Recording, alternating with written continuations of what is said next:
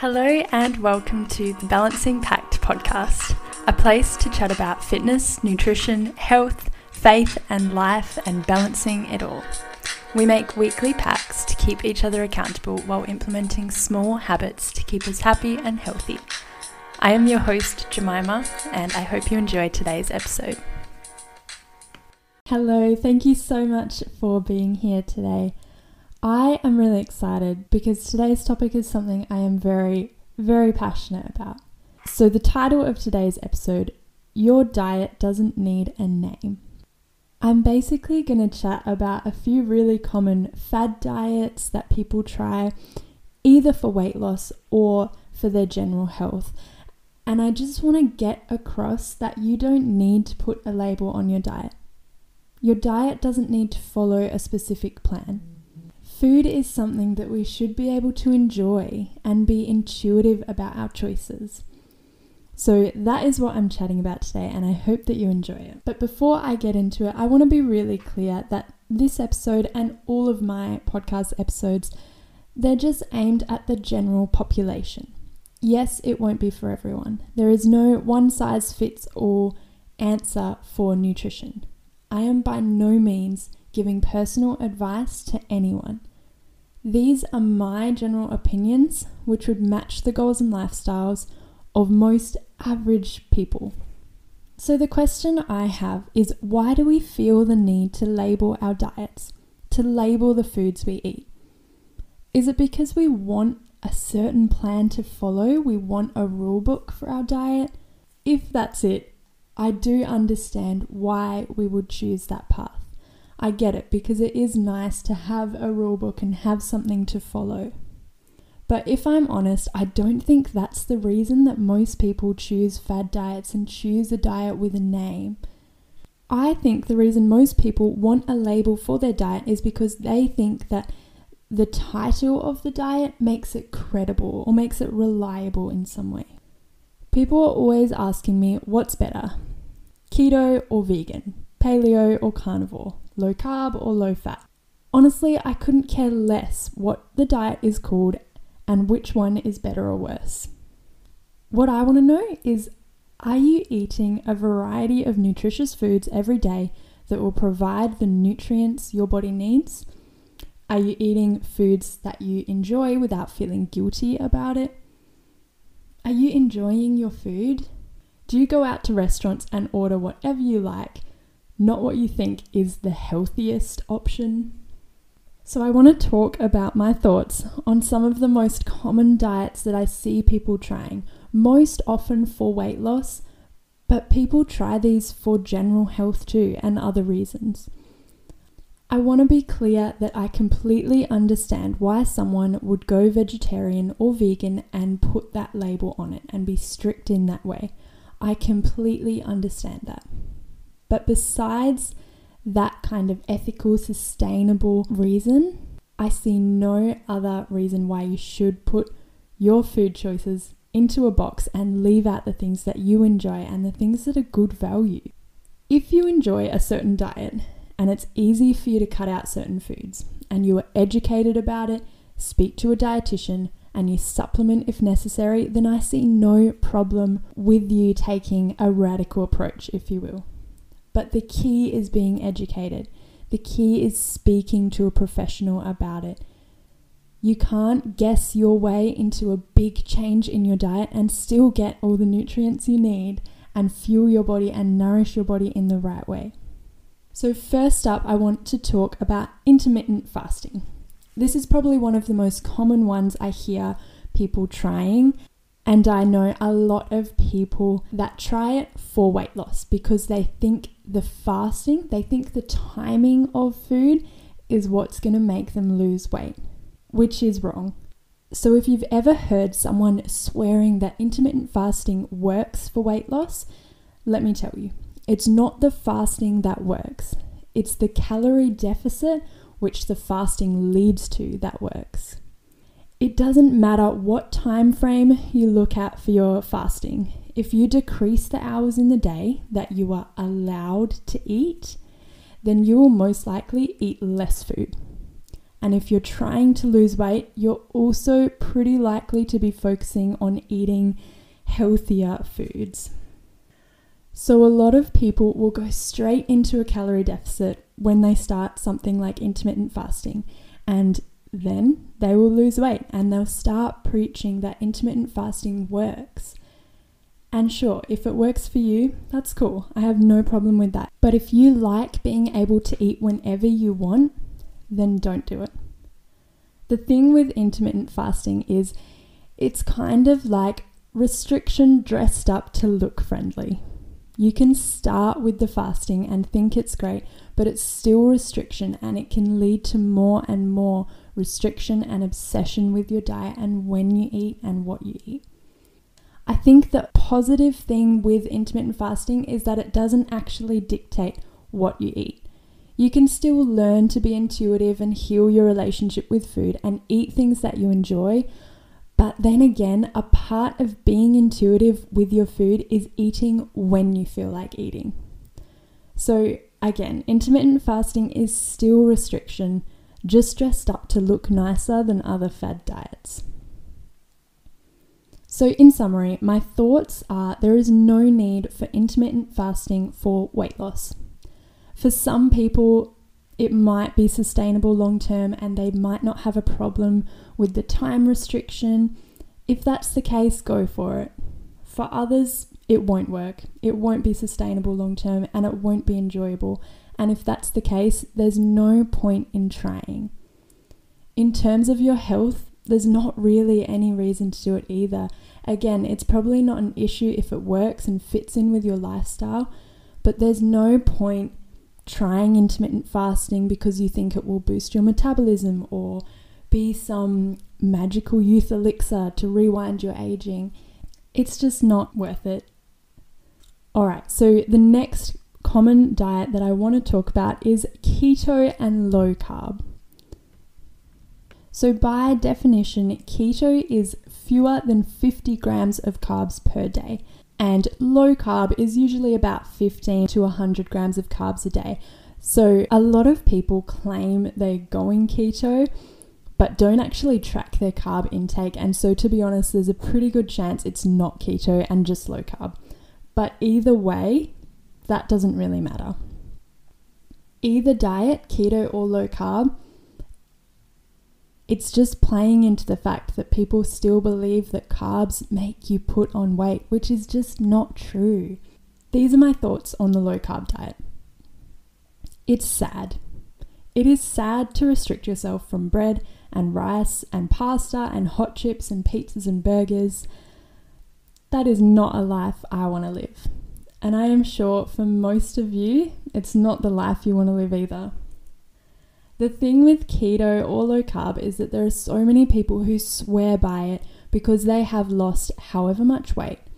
But of course, when you are basically cutting out a massive part of your diet like that and not replacing it with a good variety of fats and proteins, you are very, very likely to go into a calorie deficit. And we know a calorie deficit will result in weight loss. So again, it's not the low carb that's working. It's the calorie deficit that the low carb is putting you into. And if I'm honest, keto is probably one of the hardest ways to get into a calorie deficit, and it's just not worth the time and effort and sadness. That being said, some people do swear that they feel better doing keto diet. And if it works for someone and if they are educated and talk to a dietitian and supplement if necessary, then again, I don't have an issue with it. The key is being educated. I also want to be clear here that there is a lot of research around the ketogenic diet for people with epilepsy and some other diseases as well. So yes, there is a time and a place for the keto diet, but it's not just something you jump into on a whim because none of your other yo-yo dieting has helped. But that does not mean that you should go keto too. If you like chips and burgers and pasta, don't go keto. There is no reason for someone who enjoys carbs to go keto, in my opinion. Don't even bother going low carb. It's just not worth it. The worst part about keto is that it is so restrictive. It is near impossible for the average person to maintain. It's not sustainable long term for most of us, so why would you bother? If you're trying to lose weight, there are much easier and smarter ways to get into a calorie deficit to lose the weight than going low carb or keto. So the last diet I want to specifically mention is the carnivore diet. This has been coming up more and more recently, and if I'm honest, I haven't looked into it that much. But here is what I know. There is basically no research on the effects of this diet, especially long term. So I was having a little Google of the carnivore diet before, and I found this website. I don't want to throw shade, so I'm not naming and shaming, but I was so horrified. This website has an entire page talking about a plant's defense to being eaten, how it results in chemicals and proteins, etc., that they claim are toxic for us. And let me tell you, they do not have a single reference for the claims that they make on their website. They say that there is very little evidence to suggest that plants are good for people and a lot of evidence to suggest they are not good, which is just flat out wrong. I was planning to keep my chill with this, but since reading about it on the website, I am mad. But before I get carried away, let me explain what the diet actually is. They basically only eat animals. That's what carnivore is, right? Meat, organs, and maybe some dairy products, though they recommend limiting that as well.